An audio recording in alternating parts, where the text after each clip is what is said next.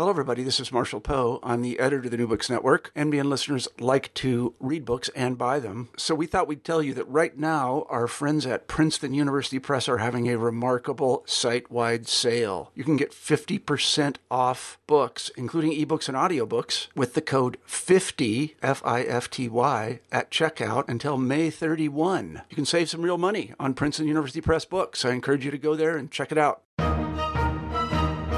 Hello, this is Bob Wintermute, your host at the New Books and Military History channel of the New Books Network. We turn again to nuclear strategy during the Cold War for this episode of New Books and Military History. Many place the beginnings of the American space program at 7:28 p.m., October 4th, 1957. That is the moment when the Soviet Union launched the first satellite, Sputnik 1, into orbit. According to most histories of the space race, this event prompted the United States to launch its own crash program to put first a satellite and then later human beings into space. Now, all of this, of course, was driven not so much by the desire to tame this final frontier as it was by fear of such missiles being used as delivery systems for nuclear warheads. Our guest, Nicholas Michael Sambulik, argues that the Eisenhower administration actually oversaw another technological path to weaponize space beginning in 1954. In his book, The Other Space Race, Eisenhower and the Quest for Aerospace Security, Sambulik describes the checkered history of the dynamic Soarer space glider bomber, or Dyna-Soar, a heat-resistant single-seat space shuttle that was intended to guarantee American aerospace superiority. While the Dyna-Soar program was ultimately canceled, its legacy lived on in the form of the SR-71 Blackbird reconnaissance aircraft and the space shuttle. Nick Sambulik is an associate professor of strategy at the Air University at Maxwell Air Force Base in Montgomery, Alabama. Nick, welcome to New Books and Military History. Thanks for having me, Bob. It's great to be here. Well, first, I need to give the short disclosure. The views expressed in this interview in no way reflect upon current official policy of the Defense Department, the United States Air Force, or the Air University. The opinions shared with us are entirely those of Nick Sambulik. Does that sound about right? Perfect. Okay. Well, Nick, this is, a very interesting topic. It's a very little known topic. How did you come to it? I mean, what made you pursue a project that connected both the space program and American strategic nuclear policy? Well, growing up, I was, as a kid, I was always absolutely fascinated with history and particularly military history. But history in general is pretty interesting to me as a lifelong passion. And anytime you could stick something that flies into that history, that was definitely a plus. So, sort of speeding ahead, the impetus for digging deeper into the Dyna-Soar program and finding it as a topic for more exploration dates to when I was at University of Kansas. I was studying under the late Roger Spiller. And in the course of doing a research paper dealing with the Kennedy era, I noticed the Dyna-Soar program, and it seemed like every time it was mentioned, it would be mentioned just in passing as this thing was unfocused, it was a waste of money, good riddance to it, nothing to see here, folks. And I thought, well, that's interesting that it's almost verbatim the same account of there's no story here. And I thought, well, it's kind of odd. The cancellation is the only piece of information you ever really hear about it. So I dug a little bit more deeply and found that there's a paper trail and there's a lot more history. And in fact, there's about 6 years of program development with a back history before that is fascinating in its own right. But also, I think has something to tell us about the development of space security policy. and I was pretty well hooked, and I knew this was what I wanted to dig more deeply into. Well, before we start talking about the origins of Eisenhower's views on space, maybe we should define exactly what the dinosaur was in a few brief words. We'll come back to it in greater detail shortly, but let's cue our listeners in at exactly what this exotic sounding platform was. Sure.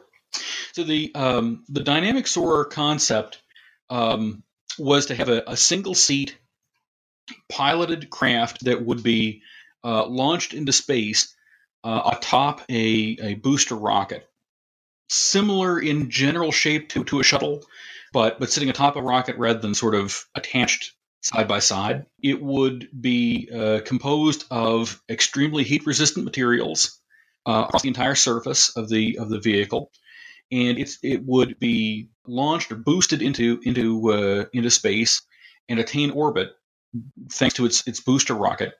Once in space, it would be able to maneuver due to its pilot's actions. It'd be able to conduct relevant missions, and the Air Force envisioned reconnaissance in terms of looking at potential Soviet targets, bombing in terms of dropping warheads from space, and of course that's a much more complex concept than just dropping something just because of sort of orbital mechanics. But looking at targets, bombarding them, and then observing the effects and providing information so that decision makers can decide, does something need to be hit again? Does something else need to be hit instead? The Air Force saw it as a bombardment and reconnaissance warfighting vehicle, and then it would, after its mission had been completed, it would re-enter the atmosphere using its heat-resistant surface to avoid burning up on re-entry. Okay. And because it's maneuverable, it would be able to steer more or less toward a predetermined landing site, which would be an Air Force base. And this was one of the big selling points for the Air Force's perspective. The kinds of space capsules that we see being used by NASA, for example, in the 1960s, these would be boosted atop a booster rocket into space also, but their reentry as conical vehicles would sort of fall through the atmosphere and try to land in a general patch of ocean, and they'd be rescued by a naval contingent that would be ready and poised in the general region and would search an area of hundreds of square miles to make sure that they'd find the capsule and the people in it. The dinosaur was meant to land on an airbase so that the pilot could, in essence, step out of his craft and step onto tarmac and not need to be, in effect, rescued after every mission, but could land at a specific place. Well, in a big way, I think the story of Dinosaur and after 1957, the competing space program really speaks directly towards what's a historic American fascination with flight. How much of the program is related to this as compared to the more mundane competition for funding and influence within the American military establishment after the Second World War? That's a great question, Bob. I'd say that the Air Force made a very strong and fairly successful cultural sales pitch for several decades, leading up to and then following its service independence. The Air Force did a really concerted job and concerted effort to help the American public see the excitement of flight and interpret it as kind of an ingrained manifestation of Americanness. And in a sense, we see this in Air Force cooperation with Hollywood to produce some of the big air power movies of the 1950s, like and into the early 1960s, like Strategic Air Command, as one example. Mm-hmm. And the Air Force was very interested in making sure that the public interpreted a certain mystique and glamour with aviation and with air power, and that was an important part of the Air Force's message that it embodied this powerful mystique that was also capable of defending the nation. And capturing imagination is a pretty vital component of being able to subsequently make the pitch for a bold new program that certainly is going to be breaking a lot of technological ground and scientific ground, but also is going to cost some cash, which the program did, because it was breaking a number of sort of records, and it was pushing the envelope in ways that didn't have that much precedent yet. Well, we're told, I know, that President Dwight Eisenhower had little interest in space development. I can think to Roger Launius, for example, in his book Spaceflight and the Myth of Presidential Leadership. He notes that Eisenhower felt that the entire space program was this money pit. The nation can't afford it. Why pursue it? But that's not entirely true. I mean, we look at Open Skies. We look at his support for the International Geophysical Year Initiative of 1957. What was Eisenhower's views on space? I think Eisenhower saw, it's important for us to think of Eisenhower as a very capable strategic thinker. He was more capable, I think, as a strategist than he often let on, which has some implications for his political career and his political fortunes. Once something sort of brought the space topic to greater public prominence. But I think it's fair to say that Eisenhower, as a strategic thinker, understood that national security and success, using resources in a deliberate and constructive fashion. And one of the things that he thought would be important for this would be to direct efforts toward some sort of actual constructive goal. And so what he did do in space was try to pursue, and as you allude, policies will be conducive to national security and as efficient in terms of monetary resources as possible. Open Skies was a concept to allow diplomatic recognition and respect for U.S. and Soviet reconnaissance efforts into each other's countries as a means of understanding each other's strategic positions, and also of reducing tensions, which would not only cut the need and potentially the call for lots and lots of new defense spending, but also, very importantly, reduce the risk of World War III being launched because of fear caused by lack of information. When Open Skies was sort of diplomatically shot down after he proposed it in 1955, he didn't stop approving the covert reconnaissance flights over the Soviet Union. Those had been going on for already a year, and he continued with those. But he knew that that there was a finite lifespan to those reconnaissance efforts, and when he couldn't get diplomatic respect lent to the flights of the U-2 reconnaissance aircraft, it was all the more imperative to press forward with his space policy priority, which was to ensure a kind of a space counterpart to the Open Skies concept. And this is what was called Space for Peace. The notion being that U.S. satellites, if respected in orbit as not a threat to other countries, could then proceed to collect reconnaissance information on the Soviet Union, understand the Soviet strategic posture, and reduce pressures for military buildups, and also reduce the possibility of misunderstandings that might lead to calls for some sort of preventive strike. So his priority was to tamp down the Cold War tensions, and to promote projects that would nest into that policy. And so we see things like the International Geophysical Year scientific project, which had spanned from 1957 into 1958. The idea that there would be efforts by different countries to launch a scientific satellite.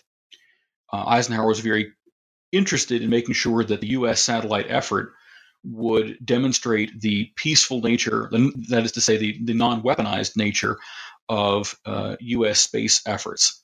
He also was very conscious to separate that from military control, so that the public would, he hoped, understand this Project Vanguard as a completely civilian, peaceful effort to set the precedent for Space for Peace, which would then support the subsequent launching of reconnaissance satellites, which have no weapons, and provide reconnaissance data for the purpose of drawing down Cold War tension. Well, there's also the influence, I think, of the German scientists who had originally worked on Hitler's rocket program. We know about Wernher von Braun, of course, but there are others more directly connected to what would become Dyna-Soar. Who were these men, and how much of a role did they play in shaping the Eisenhower administration's pursuit of aerospace primacy? That's a really great point, because you're right. Von Braun is iconic, but was by no means the only German person picked up Operation Paperclip, the collecting of these Nazi scientists at the end of World War II. Was a much more comprehensive endeavor than simply von Braun, as you point out. Regarding the Dynamic Soar project, I think it's fair to say the most important name amongst these German folks is Dornberger. Walter Dornberger was a high-ranking official in the Nazi regime's sort of science and technology efforts. He was von Braun's boss, and he was picked up by the Americans at the end of World War II, and by the early 1950s, by 1952, he was already describing some of the late World War II ambitions to officials at Bell Aircraft. And amongst these was this extension of a scientific theory advanced by a couple of Germans in the 1930s named Sanger and Brent. And what Sanger and Brent had kind of hypothesized was some sort of glider launched on a ramp, a little bit like the V-1. If folks have seen footage of V-1s being launched against Britain during World War II, this would be kind of launched along a very, very long version of that kind of ramp. It would be a very aerodynamic, twin-tailed vehicle that would be sped up by rocket motor, pushed along the ramp, launched up into the sky, and would reach the atmosphere.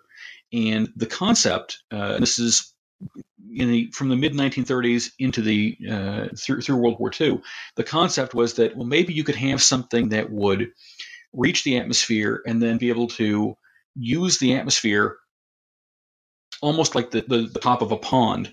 If you throw a rock, right, you can skip a stone on a pond because it's bouncing off of the surface, and essentially, I guess, uses surface tension to skip rather than just fall into the pond. The notion was that this vehicle might be able to skip along the top of the atmosphere and vastly extend the range of itself relative to conventional contemporary aircraft. With World War II, this went from being a kind of a wild hair concept of, I wonder if it would be possible to do this, into, well, how do we weaponize it? And in order to promote the idea in a wartime context, it was theorized, well, maybe you could have a bomb load of 1,000 pounds, couple thousand pounds of bombs that you could deliver from Germany to a target across the Atlantic Ocean, say drop a couple thousand pounds of bombs on New York. The idea was a very interesting one, but faced some immense technological hurdles, as Bell Aircraft quickly recognized when Dornberger sort of brushed off this this notion and started advertising it to them, the Bell Aircraft folks recognized that the heat involved in skipping off the atmosphere to extend range was enormous and would be way beyond the capabilities of early 1950s technology. And so rather than trying to extend range by skipping like a stone, it would probably be better if it were somehow possible to launch with even more power, even more thrust, get the thing into being an orbital craft and sustain enough heat-resistant capabilities they could return through the atmosphere, but return once rather than skipping like a stone and coming into contact with reentry type heats over and over and over again on the same on a single mission. And Bell Aircraft kind of picked up this idea and ran with it for a couple of years, from 1952 into 1954, before the Air Force decided that this was something that merited some Air Force attention, some Air Force resources. For the first 2 years, Bell Aircraft had been putting small-scale attention into this and research effort into this by itself, on the hope that it might down the road be able to convince the Air Force that this was worth Air Force, public money. Well, I mean, it's all. I mean, to be honest, it's borderline science fiction for the 1950s, certainly, and I could see the need then for the Air Force's pursuit of this strenuous public relations campaign to convince Congress and the American public that it was viable and essential. You already mentioned that public relations campaign to some extent, but I mean, it was multifaceted. I mean, it didn't just incorporate the Hollywood and the science fiction pulp community. I mean, it was a major feature of popular science and technology magazines as well.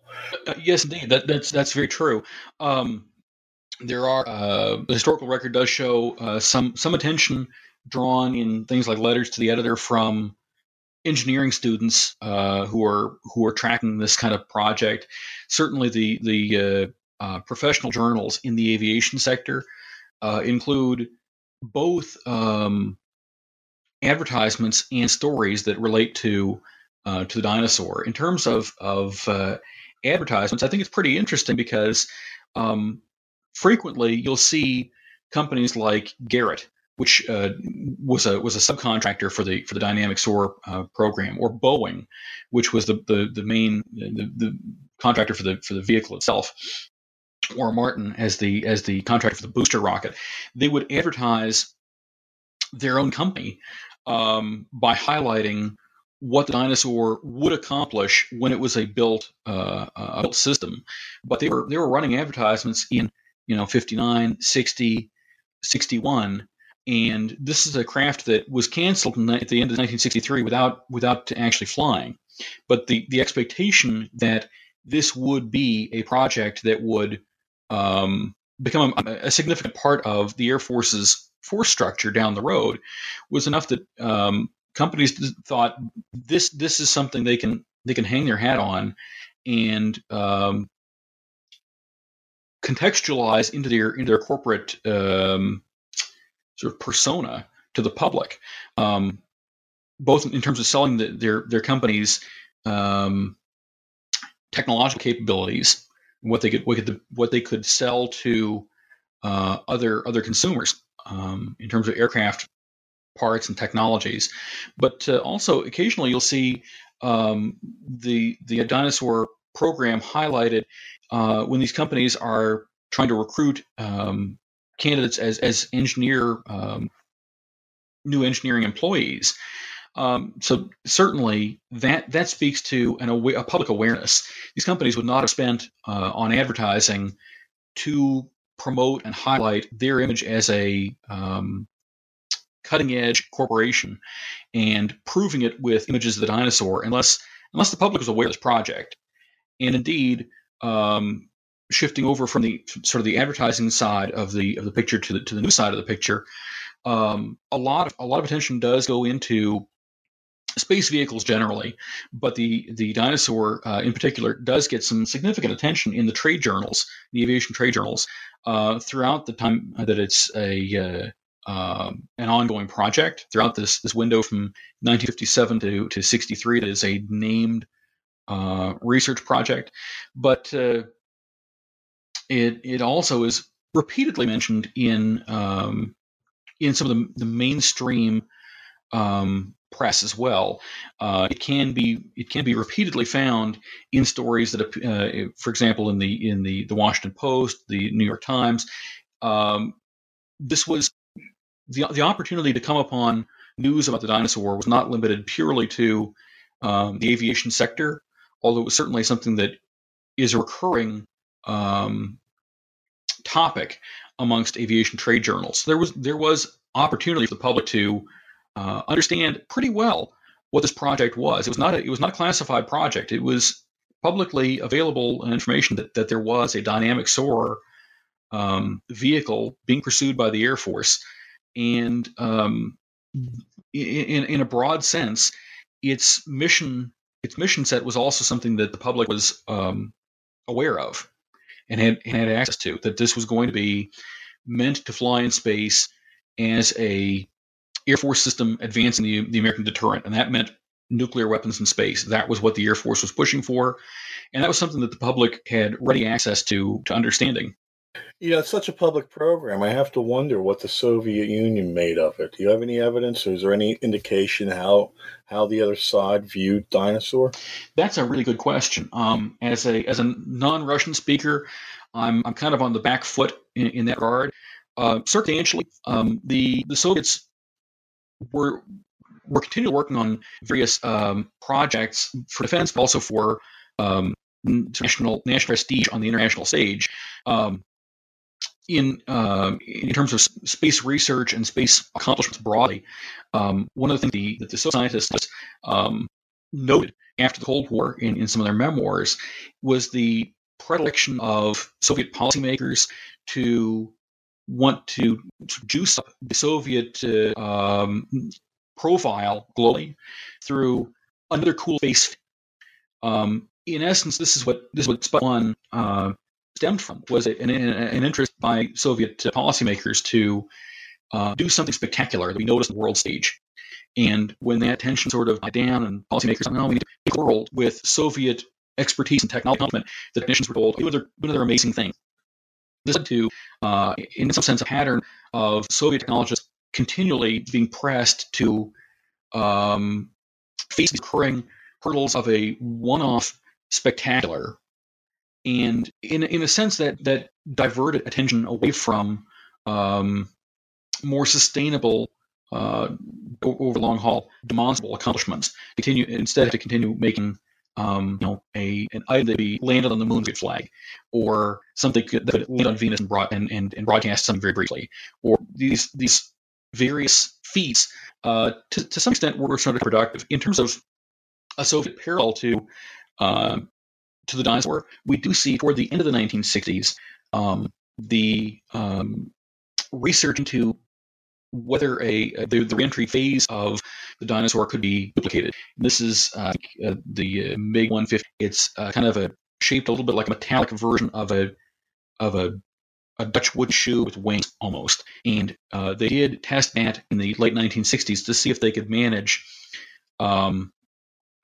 re-entry from extreme altitudes with unconventional shaped vehicles. That's about as close as they came to, apparently, to a true counterpart of the dinosaur itself.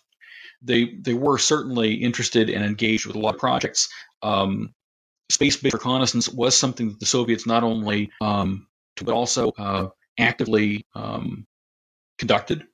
The Almaz program was nested into the rest of their space program, and some of their space missions in the 1970s that were framed for the international community as being part of their regular Soyuz capsules and such were in fact apparently reconnaissance missions with cosmonauts conducting reconnaissance pointed at the United States. So they were certainly active. That activity didn't necessarily extend to a direct parallel to the Dynamic Soarer project, but they were doing things in space that correlated with part of the mission set that the Americans had, the American Air Force had envisioned the Dyna-Soar achieving. Well, turning back to the United States, I'm curious too as to what the more traditional bomber generals. I mean, of course, there's Air Force General and Chief of Staff Curtis LeMay as the epitome of this. What do these guys think of the whole project? I mean, on one level, it almost seems like it's too pie in the sky for men who came of age in their careers flying, traditional bombers over Germany and Japan. Was there a breakdown of factions within the Air Force of people for and against Dyna-Soar? That's a great question, because it gets to the core of something that had been an ongoing sort of dilemma for top Air Force figures, even before the space race. There's a kind of a pull, because dollars can only be spent once, and there is in the midst of the Cold War, there's certainly the need to have a standing, competent force that is able to embody deterrence. Without which the concern was the Soviets might feel empowered and enabled to launch some sort of aggression that might spiral into war. So there certainly was the need to always maintain a credible deterrent force, and that it's going to take a lot of resources. At the same time, there was an understanding amongst strategists that there's a lot of people in the Soviet Union, and that the Soviets can, and historically did, push numbers, mass, at an enemy. Stalin's quotation that believe to be something he did perhaps actually say, that quantity has a quality all of its own, was something that could be seen in World War II, and was certainly something that strategists had to be aware of. The Soviets could throw people and stuff at problems in vast quantities with little compunction. And for an adversary of the Soviet Union, it would be necessary, because we couldn't really match in a democracy, match the numbers that they were willing to deploy or the casualties that their leaders would be willing to sustain. We'd have to counter that somehow with some sort of offset. And the approach that was continually used was technological superiority. And the upshot of that is that now, not only does the United States find itself needing to always have a credible deterrent force, but it's going to always need that force to have a technological edge, a technological lead over the Soviet Union, which means, or implicitly, is going to mean an ongoing requirement for scientific and technological research and development, which is expensive too. LeMay, as in his career as a senior airman, as a person who's in charge of Strategic Air Command, and then subsequently becomes a vice chief of staff and then chief of staff, tended to really, really value the deterrent force in being. This was I think a very beneficial thing for the Strategic Air Command when he was its commander, was his emphasis and attention on the deterrent force that is competent and ready today. The Strategic Air Command, as he found it when he became commander, was in many ways an underfunded and somewhat dilapidated force in the late 1940s, and he transformed that. By the time he was promoted from Strategic Air Command head to being vice chief of staff, he transformed the SAC into being a far more impressive deterrent force.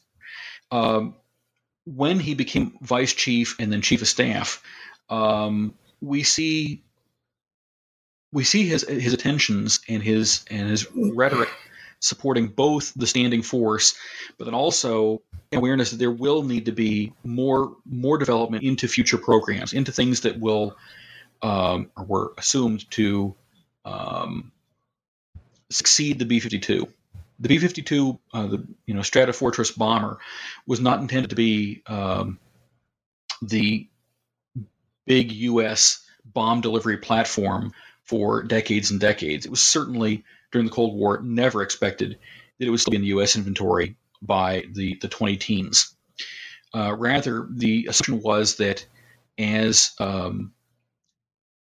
technology unfolded and improved, aircraft would continue to get higher flying, farther flying, faster flying, and air defenses would also progress apace. And the bomber of today would become obsolete before too long and need to be supplanted by the bomber of tomorrow and then the bomber of the next day after that succeeding. And that's why we see attention to the B-70 Valkyrie research program in the 1960s. That was intended to be the successor to the B-52. The Dinosaur was seen as something that would be able to succeed the B-70, and of course it didn't turn out to work out. But LeMay was aware that there would need to be successive improving technologies. This idea of a technological spiral that is constantly improving, having to constantly improve in order to keep ahead of the Soviets, and ultimately reaching higher and higher altitudes until it meant aerospace combat in wartime. That was something that LeMay was on board with. He was one of the reasons that the Dinosaur program appealed to him to a degree was that as a pilot craft, it offered versatility that a lot of senior airmen did not really think was possible in nuclear-armed ballistic missiles. There was a lot of concern in as missile development progressed that although these are very impressive things, they can be launched and half an hour later they'll be landing in Soviet targets and blowing up with megaton warheads. All that might be very impressive. There were certainly limitations. There were technological limitations in terms of rockets perhaps not flying the way you want them to, or malfunctioning in some way. There was also the question of precision, because once one of these missiles is fired off, you don't really know that it's hitting its target. And senior airmen were very concerned that if the Air Force were directed to rely principally on nuclear-armed ballistic missiles for its deterrent force, that there would need to be some kind of reconnaissance technology matched up with that bombardment effort. That there needed to be something that could fly over Soviet territory during World War III to at least see, did these intercontinental ballistic missiles, did these ICBMs reach their targets and destroy their targets, or do they need to be hit again? And the Dinosaur was seen favorably by figures, including LeMay, as something that could accomplish that, as something that could lend some versatility and some flexibility to the missile force that it would not otherwise have had, in terms of knowing the targets have been struck and struck effectively, but then also perhaps being able to conduct bombardment in its own right. And so LeMay was somewhat favorably disposed to the dynamic soarer. Oh, okay. Well, of course, Sputnik changes all this. I mean, it raises the American public's anxiety over its possible vulnerability to a Soviet attack. And there's other factors as well. How did Eisenhower manage the crisis that came with Sputnik? And conversely, did the Air Force establishment see this as an opportunity to press harder for Dinosaur? That's a great question. I think it's one of the really interesting and until now sort of obscure dynamics in the development of space technologies and of security policymaking in the 1950s is what effect Sputnik had. It's fair to say that by 1954 and 1955, the Eisenhower administration and the Air Force have each got an idea of what they want to accomplish with space. And for Eisenhower, it is, as we kind of described a little bit earlier, it is the idea that space can provide a realm in which reconnaissance, policy-level reconnaissance, can be conducted to reduce Cold War tensions and cut away some of the possibility of war erupting. And so for that objective, it's going to be important to have reconnaissance technologies like what will become the then secret Corona reconnaissance satellite come online. That is a coherent space policy conception in its own right. The Air Force, at the same time, decided that technology broadly, especially aviation technology, was always advancing by leaps and bounds, because we're talking about a time in which the aircraft was only 50 years old as a technology, and folks had gotten from the Wright brothers to Mach 2 flight in 50 years. And so the expectation within the Air Force amongst these airmen was that technological capacities of aviation would continue to grow in terms of speed and range and altitude, and that it was only a matter of time until these aviation capabilities naturally extended into space, beyond the atmosphere, into the extra atmosphere environments. Another trend that the Air Force had noticed was that efforts to artificially contain wars have had a spotty record, and that probably, if there's a possibility of flying in some realm, it's only a matter of time before there'll be combat in that realm. That was a tenet of Air Force thought in the 1950s. From that, it proceeded naturally that sooner or later, the entire envelope of the airspace realm would be a domain of conflict. That was something that airmen believed in the 1950s. And that, too, those feelings within the Air Force, within themselves, is a coherent vision of what space might mean for security. The problem in the mid-1950s is that the Eisenhower conception within the administration and the Air Force conception within that service, although they were respectively each a coherent vision of what space exploration might mean for security, did not nest with each other effectively. There was not agreement between Eisenhower and the Air Force. And in the mid-1950s, although these two paths are, in essence, on a collision course, space itself is such a small-scale, back-burner topic that this collision course is not obvious, and it's not of imminent policy implication in 1954 or 1955. Somebody who's really watching these can see, okay, these policies are pointed in different in a gliding kind of manner, but there's nothing that's going to bring this to the front burner and create a crisis until Sputnik.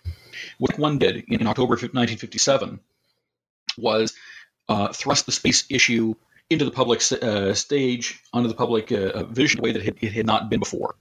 It had been kind of a Buck Rogers sci-fi topic. And so the transformation of Sputnik, through Sputnik, of space into being a page one kind of issue, suddenly brought into relief the apparent need for security policy in space. And this made Eisenhower very politically vulnerable, because Eisenhower's policy approach as president had been what was known from Fred Greenstein's work in the early 1980s as the hidden hand presidency. Eisenhower was not a hands-off president, but he was very meticulously careful to not show himself as being involved in every decision, in every step. And I think it's fair to say that part of why Eisenhower preferred a hidden hand approach to policymaking involves his half-century career in the United States Army, and his awareness that he was a little uncomfortable with the idea of general presence, and his being one kind of entirely sit right with him. And in order to sort of prevent some sort of negative precedent, he wanted to establish a persona as a policymaker that was competent and able, but also affable and avuncular and not seeming super hands-on, even though he was engaged in policymaking, not making that a prominent factor in public attention. That worked fine as long as there wasn't a major security crisis. And throughout his first term as president, by and large, there was no major existential security crisis facing the country. He managed to wind up the Korean War by the summer of 1953.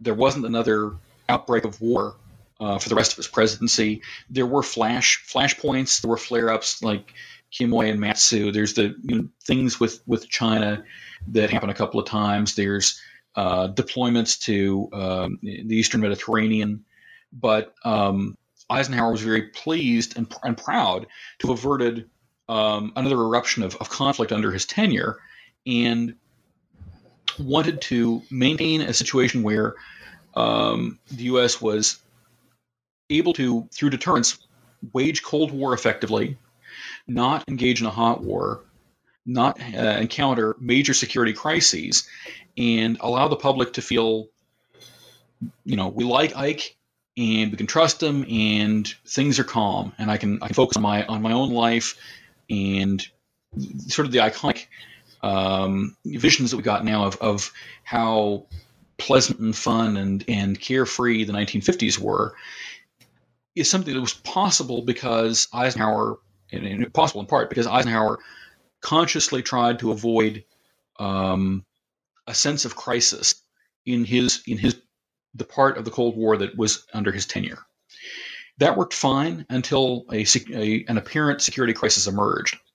What Sputnik 1 did was present a scientific accomplishment or technological accomplishment from the Soviet Union in a way that surprised some in the West and catalyzed concern that started eroding that confidence in Eisenhower and put him on the back foot, because now that there is a apparent but really not factual security crisis, Eisenhower's avuncular attitude, his hidden hand approach to the presidency, at a stroke looks out of touch, naive, uninformed, and at that point he's struggling for the remainder of his presidency to sort of contain these forces that have been building up. And I think we can broadly say that every policymaker is going to come to power with a philosophy and an approach to leadership that has got its advantages and its disadvantages, and over time, some of those advantages are going to start to show cracks because as a leader, leads, people will get a chance to observe what's being done and figure out ways to respond, react, maneuver around that. And by the end of the 1950s and into the 1960 presidential campaign, Eisenhower's political adversaries domestically were latching onto a useful tool. What policy critics had existed before Sputnik had generally been in two separate and distinguishable camps. There had been a few people who were upset with Eisenhower's defense policy because they thought he wasn't spending enough on the non-nuclear things, that his emphasis on massive retaliation was starving the army, that it was meaning that there wasn't enough capabilities for conventional warfare if the Soviets did something less than World War III provoking. The other sort of strand of criticism to Eisenhower policy before Sputnik was also sort of small, and it was that he was not spending enough on nuclear weapons and nuclear weapons delivery capabilities. the notion of a bomber gap in the mid-1950s, the notion of a missile gap at the end of the 1950s. These are the complaints of this second strand of defense critics.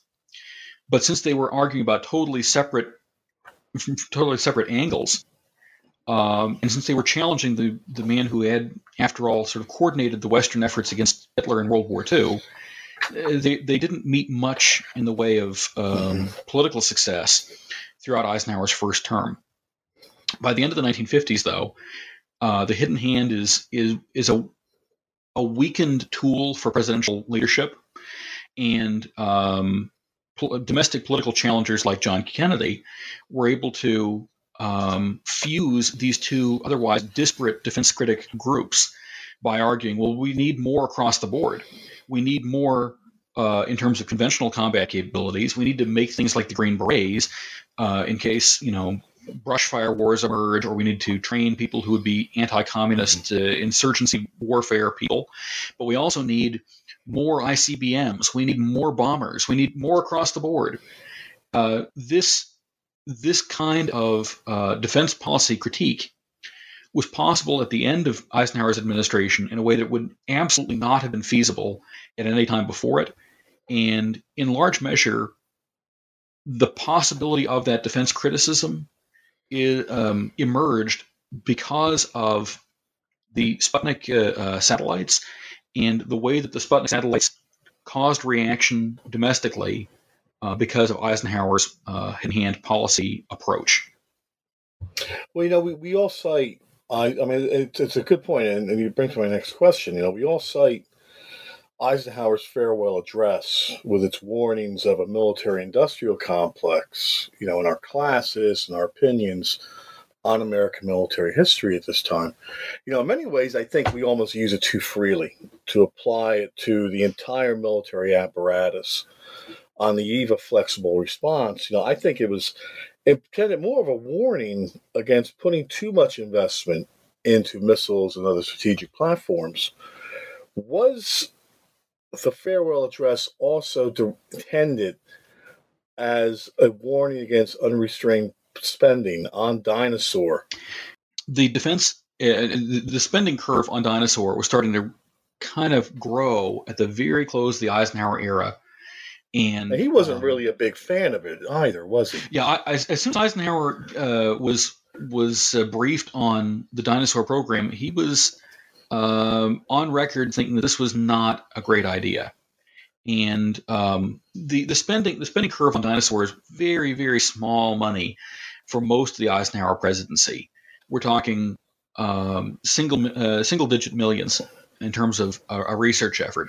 The curve starts to go up at the end of his administration, and it's poised to look toward something between 70 and 130 million, and they think maybe split the difference to make it 100 for 1961.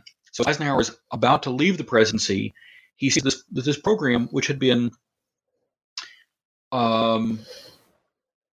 implicitly a policy dilemma for his Corona reconnaissance efforts, but had heretofore been only extraordinarily small scale. Nobody was bending any metal. It was people doing math problems and sketches on engineering boards. But as his presidency starts coming to a close, it becomes apparent that the Dyna-Soar program is on a track toward becoming a test vehicle. And that's going to mean both more expenditures and also the prospect of an actual vehicle that will manifest this policy conundrum much more distinctly. And in December 1960, so this is a month before his farewell, Eisenhower actually comes to some pretty distinct disagreements with his chief of staff, his outgoing chief of staff of the Air Force, Thomas White, who's LeMay's predecessor. White goes to bat for the Dyna-Soar to the president at a National Security Council meeting, and is more or less told to pound sand by the president in front of the NSC. And in the weeks that follow, Eisenhower and his advisors, as they're drafting and recrafting the last finishing touches on the farewell address and on his final budget messages, things that had been in development for some time, Eisenhower and his advisors are confronted with the dinosaur topic and have to think, well, do we want to call out dinosaur by name? Do we want to do something that would be read publicly as a critique, a criticism of the dinosaur program as we're shutting off the lights and leaving the White House? And what Eisenhower ends up deciding is that he's going to avoid in his final messages, he's going to avoid any statement that could be seen as an overt criticism of dinosaur, largely because it would be ineffectual. If he says something bad about the program, but he's leaving the presidency, he wouldn't be able to kill the project off. It would just get reinaugurated under successor, and so he can't actually stop it. And it would look kind of tacky from a policy standpoint to say something bad about it and not cut it off. And cutting it off wouldn't be the final word. And so he ends up deciding he'll make his final messages be what the public will see in January of 1961, be what the remembered speeches that they are today. Not overtly going after the dinosaur, but certainly, as you point out, warning against overambitious and insufficiently mindful expenditures on any and every project, rather than what he thinks is a much better approach of being deliberate with spending to make sure that projects are, as much as possible, going to fulfill policy objectives, and that this is tied to the need for a vigilant and informed public, which is I think a really good goal and an extraordinarily important goal. It's a tough square to circle in the midst of the need for security that is inherent in something like an ongoing Cold War with a rival superpower, but it's nonetheless a very important aspiration. Mm-hmm. Well, the Air Force proponents for Dinosaur, I mean, clearly they had to be enthusiastic about their prospects under the Kennedy administration. Yeah, but they were soon disappointed, though, weren't they? They were, and I think I like the way you describe that, because there was a lot of hope in the Air Force that that Eisenhower's successor would be someone who would gin up the effort for Dinosaur specifically, and for a robust deterrent capability in space broadly. The Air Force proponents of Dinosaur were frustrated by Eisenhower's continuing efforts throughout his presidency to sort of slow roll the program. But they were confident in a vision of where space would fit into security picture in the future, and they were also confident that Eisenhower might be naive from their standpoint, but his successor is going to get it. He's going to understand that we can't just trust that space won't be militarized and weaponized. We're going to need to go in there, develop things, dominate space.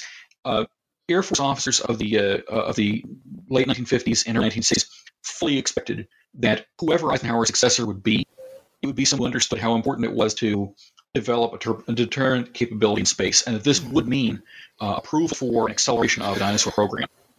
On top of that, John Kennedy had swum with the current in his campaign in a lot of ways, and in 1960 he had been he was the first to initiate the idea of a missile space gap, but he certainly latched onto it as one of his policy critiques of the Eisenhower administration, and one of his arguments that the country needed to support him and steer away from continuation of Eisenhower's policies.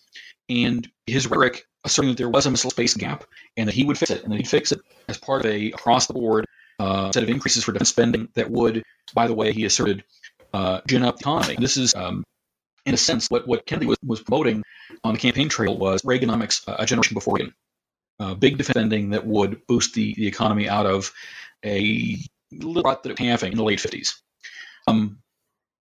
These were promises he'd made on record, and Air Force points to the dinosaur were reasonable in imagining that what he said he was going to do would lead to acceleration of dinosaur, support for the dinosaur, increased funds, its place in the sun, according to sort of where the Air Force had been thinking it would develop. In fact, in March 1961, this is 2 months after Kennedy's inauguration, and it's 2 months before Kennedy's call for a manned lunar program, the making of the Apollo program in order to land somebody on the moon and return them by decade's end. 2 months before that speech, Kennedy, as part of a larger address to Congress and Defense, had called specifically for further work on dinosaur. So there was a lot of reason in the Air Force for people to be expecting that Kennedy would support a robust Air Force presence in space. What they got instead was a surprise, because as Kennedy became president in 1961 and started confronting a lot of Cold War security issues and sort of budgetary concerns, all these strategic assets were now on his desk. He learned several things. One of them was that the Corona reconnaissance data that he'd been briefed on before his inauguration was indeed true, and there was not a missile space gap that was in the U.S. disfavor. In fact, the U.S. Space technology already exceeded that in terms of technological accomplishments, exceeded the Soviets in terms of nuclear armed missiles. The U.S. was arguably significantly ahead. The U.S. deployed its first intercontinental ballistic missile, the Atlas, in the second half of 1959, or about mid-year of 1959. We were already deploying Atlas ICBMs. The Soviets had tested an R-7 ICBM prototype in August of 1957, but they didn't actually start fielding ICBMs until much later. And there isn't a Soviet missile force pointed at the U.S. when Kennedy takes office, and so the U.S. is already ahead in missiles. It's already arguably ahead in space. The one place where it's notably behind is just the throw weight of booster rockets. That's a very easy thing to take pictures of and see and think, oh my gosh, the Soviets got these giant boosters. But pretty much across the board, U.S. technology exceeds that of the Russians, except for booster technology in 1961. Kennedy is therefore kind of confronted with a situation where he'd argued to his now constituents, his supporters, and the whole country, that he would put right the fact that the U.S. was behind in missiles and space. And in fact, he discovers we're ahead. Well, how do you fix that? Now that you're in office and you've promised to fix a problem that it now is revealed, but only to policymakers, because this is very secret data, it's revealed that this isn't a problem to be fixed. Well, Kennedy has to somehow assuage his constituents and supporters who are interested in aerospace development and had expected aerospace development, and the Air Force had expected specifically that the dinosaur would be developed. And so his response in the spring and summer of 1961 is to first promote space activity, including dinosaur, in March, and then in May to say, well, we'll proposing the lunar missions, and that's fine until by year's end we started to notice what this kind of program might cost. Since most of the science is not unknown, but the technological challenges include a lot of unknowns, and even the price tag is something that the best estimates vary between $20 billion and $40 billion at a time when the U.S. national budget is about $100 billion. This is something that might cost almost half of an entire federal budget for a year. It's daunting to know how this might fit into a national context. And so what we see with the remainder of his presidency, which coincides almost exactly with the remainder of the lifespan of the dinosaur, is Kennedy's efforts to disengage from the cost obligations of the space race, but retain, if possible, the national prestige benefits. And this is one of the reasons why we see Kennedy promote at times the idea of potential collaboration with the Russians in a lunar mission, and other times not. It's why we see him in spite of the arguments of his NASA administrator / NASA programs across the board, except for Apollo. He's trying to lose budgetary weight.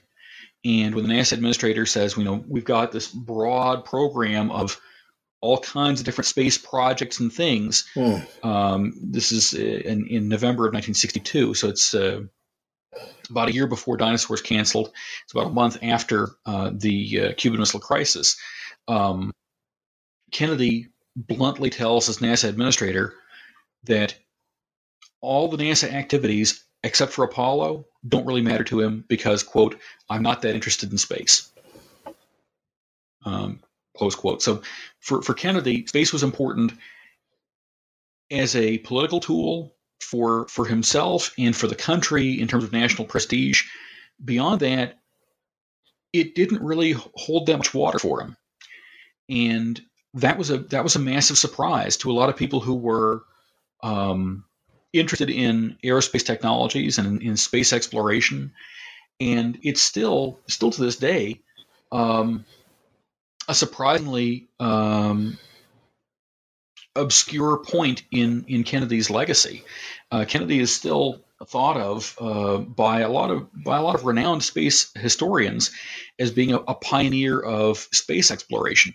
But I think the record suggests something more nuanced. That Kennedy's interest in space and his understanding of space was not up to the level of Eisenhower's, and that's something that even a few contemporary journalists sort of hinted at and observed during Kennedy's presidency, was that there wasn't immense interest in space. Despite the record supporting that conclusion, Kennedy is often thought of as a space pioneer, but in a large measure, his performance is kind of a disappointment. Was a disappointment for Air Force aerospace advocates, and doesn't match up with the soaring rhetoric of his very famous May 1961 challenge to the country to accomplish a manned lunar landing and return by decade's end. Well, Dinosaurs, you say, is canceled in 1963. It kind of meets goes out with a dud. It's not really as spectacular a fight put up for as you might expect. But I gotta ask, I mean, did Dinosaur really die? Well, that's a good question. The program came under some significant stress when Bob McNamara, the Secretary of Defense at the time, requested a comparison in March 1963. The Air Force look at what Dinosaur was expected to achieve and be capable of doing, and put that side by side with what was called a Blue Gemini. The idea that the two-man NASA Gemini capsule might be continued on as a project, but headed under the Air Force once NASA didn't need it anymore. And what was discovered between March and October of 1963 during the study was that there were certain capabilities that Dinosaur might have, like maneuverable reentry, that even a heavily modified Gemini capsule could not offer. there were other things that Gemini could, in theory, accomplish that the contemporary versions of the dinosaur concept wouldn't be able to. Gemini, with a sort of a trailer behind it, could carry more stuff than dinosaur. Neither program would be able to accomplish what the Air Force hoped to achieve with an operational aerospace vehicle.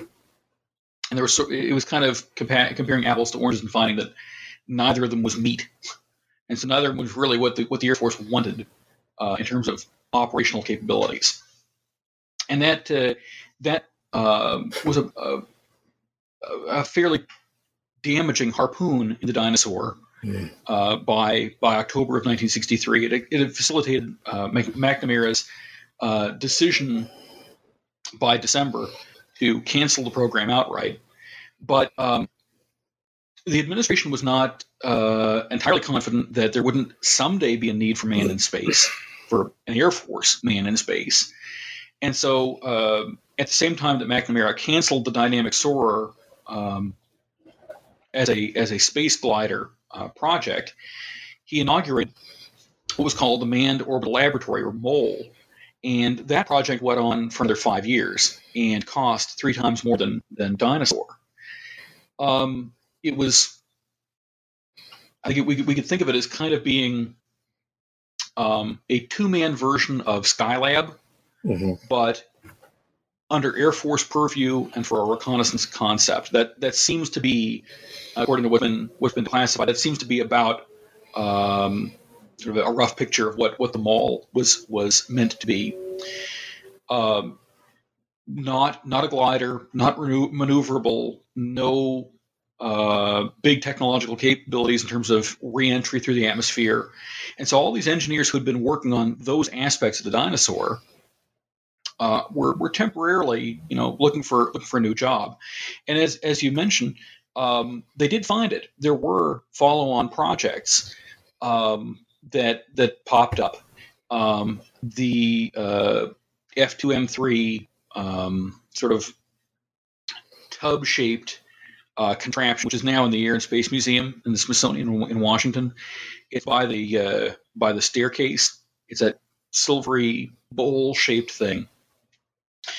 That was a project that essentially stemmed from the engineering talent that was available upon Dinosaur's cancellation, and was pointed at other notions of, well, how would we do atmospheric reentry with some kind of lifting capability, but not with conventional wings. Another sort of research strand that we see involves the work that will ultimately bring the space shuttle program, which had a pretty good run with 30 years of piloted missions bringing human beings into low Earth orbit. And while the space shuttle is not a direct development of a direct extension of the dinosaur, it certainly draws on some of the engineering discoveries and a lot of the engineering talent. A lot of the people who worked on Dinosaur would work later on the shuttle. And so in terms of kind of indirect results, the Dinosaur program does have some interesting and some notable technological stepchildren. Sure. Well, I can't resist, as we near the close of this, the idea of a space force is in the news a lot lately. And it does, after reading your book, seems to be an antecedent for it in the concept of Dinosaur, at least. What lessons should we take from Dinosaur as we contemplate a so-called space force? That's a really great question, Bob, and I appreciate it. The space force, it's going to be interesting to see, to watch events. We live in very interesting times in a lot of ways, and it'll be interesting to see what comes from this. There had been in the 1950s interest in creating some kind of Air Force space thing. There was an effort to make a directorate of for space 2 months after Sputnik, and that was immediately closed down by the Secretary of the Air Force. But yeah, that impetus to plant the flag on the new domain is something we can definitely see amongst senior Air Force leaders going back to the mid 1950s and the late 1950s. I think as far as takeaways regarding Dinosaur, I think there are several. From a policy standpoint, I think we can say that we see in Dinosaur's development and the course of its program, the presidential styles create opportunities, but also traps for policymakers that Eisenhower was unable to contain dinosaurs completely as he meant to, as he wanted to, partly as a result of the shortcomings that emerged from his own presidential leadership style. And that Kennedy, his successor, was also, in some ways, locked into a set of options on space policy that were baked into his approach to leadership. That Kennedy's interest in demonstrable activity, which I think we can say he prioritized above even the direction of his activities, meant he was going to have to do something bold in space, and that we kind of get an initial strand of support for Dinosaur, and then that massive infusion of political support for Apollo, and sort of the wobbling afterward, is of his policy philosophy that prioritized action. I think we can also say more specifically regarding Dinosaur as a project, military services have to be prepared for the possibility that abrupt changes in national policy that impact strategy, impact technologies developed, are always in the wings. That abrupt shifts in policy might always be just around the corner and have enormous strategic impacts that fundamentally shape which technologies are conducive to the national interest. And that the services have to be both able to answer these shifts, but that it's dangerous to base their investment and their strategy on expectations of specific policy changes. That the Air Force expectation that Eisenhower's successor would be a defender of the dinosaur was understandable perhaps at the time, but that they were sticking all their eggs in one basket. And that's a very challenging thing to do when the national defense is sort of entrusted to you, because you don't want to have your eggs in the wrong basket. But it's a tough thing to be ready for all the abrupt changes, but also for the possibility that continuity will occur. I think those are some of the biggest, most enduring takeaways of this chapter in space security history and in technological development. It's a fascinating topic, and something that I know I really enjoyed exploring, and I hope that folks appreciate and enjoy reading about. I hope so too. Well, again, Nick, we're closing up here. We do have some last questions that we ask all of our guests. First, what are you reading now that you might recommend to our listeners? That's a good question. Well, regarding space topics, I guess The Other Space Race is an excellent book, of course. But I think Walter McDowell's Heavens and the Earth remains a fundamentally valuable take on the trajectory of space policy. It's an oldie but a goodie, and it's a thick book with a lot of good information, and it remains, I think, a really good thing for readers who are interested in space in space history to engage with. Again, that's Walter McDougall's The Heavens and the Earth. Yeah, I think that is a book that I think McDougall still needs to be on the bookshelf. I think that and something that is read and appreciated, because it's a good one. I think John Logsdon recently came out with a book on the history after Apollo. He's a big fan of Kennedy's, and I think he credits Kennedy with being a space pioneer more so than I would. But he is an important scholar of the field, and a pretty renowned one. And his book on sort of where NASA picks up the pieces and tries to move forward after Apollo, which is the title of the book, I think is also something that is an interesting topic to consider. Well, the second question is, where do we go from here? What's your next project? Thanks, Bob.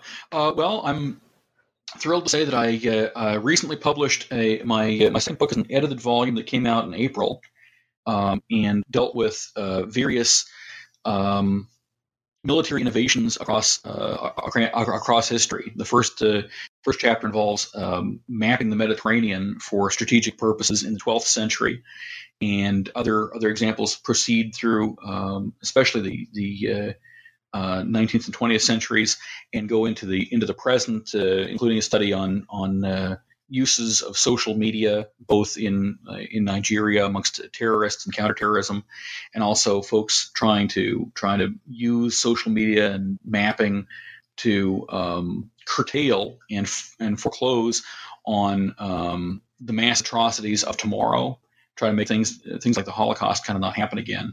That was a project, really a labor of love that I had been shepherding as a way to showcase the efforts of some really great former colleagues at the U.S. Military Academy, West Point. And next summer, I'll be publishing an encyclopedia project on cyber warfare and social media in modern war, and also some physical technologies in 21st century conflict. That'll be with ABC Clio Press, appearing next summer. The next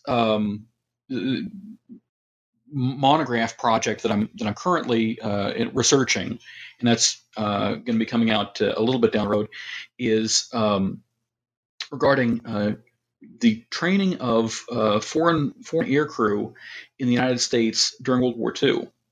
It's a part of the Lend-Lease program that, while Lend-Lease is very famous, and rightfully so, and it's a big part of World War II, the foreign training programs were things that don't necessarily get all the attention that I think I'd like to see them get in the literature. There were a lot of British folks, air crew, who were trained in the U.S., about 16,000. There were some French, about 4,000 of them. And there's some attention to those contingents and the part that they play in World War II.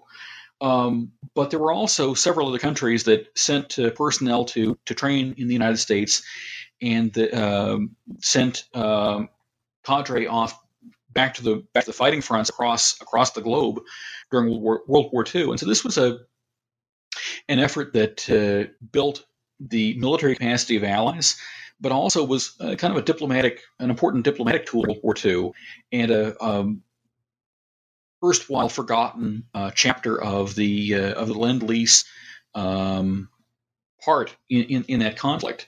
So my next monograph is going to be dealing with part of that training effort, dealing with the Dutch and the Indonesians, because it was then the Dutch East Indies. There had been an entire flying school located in the Dutch East Indies after the fall of Netherlands to the Nazi invasion in 1940.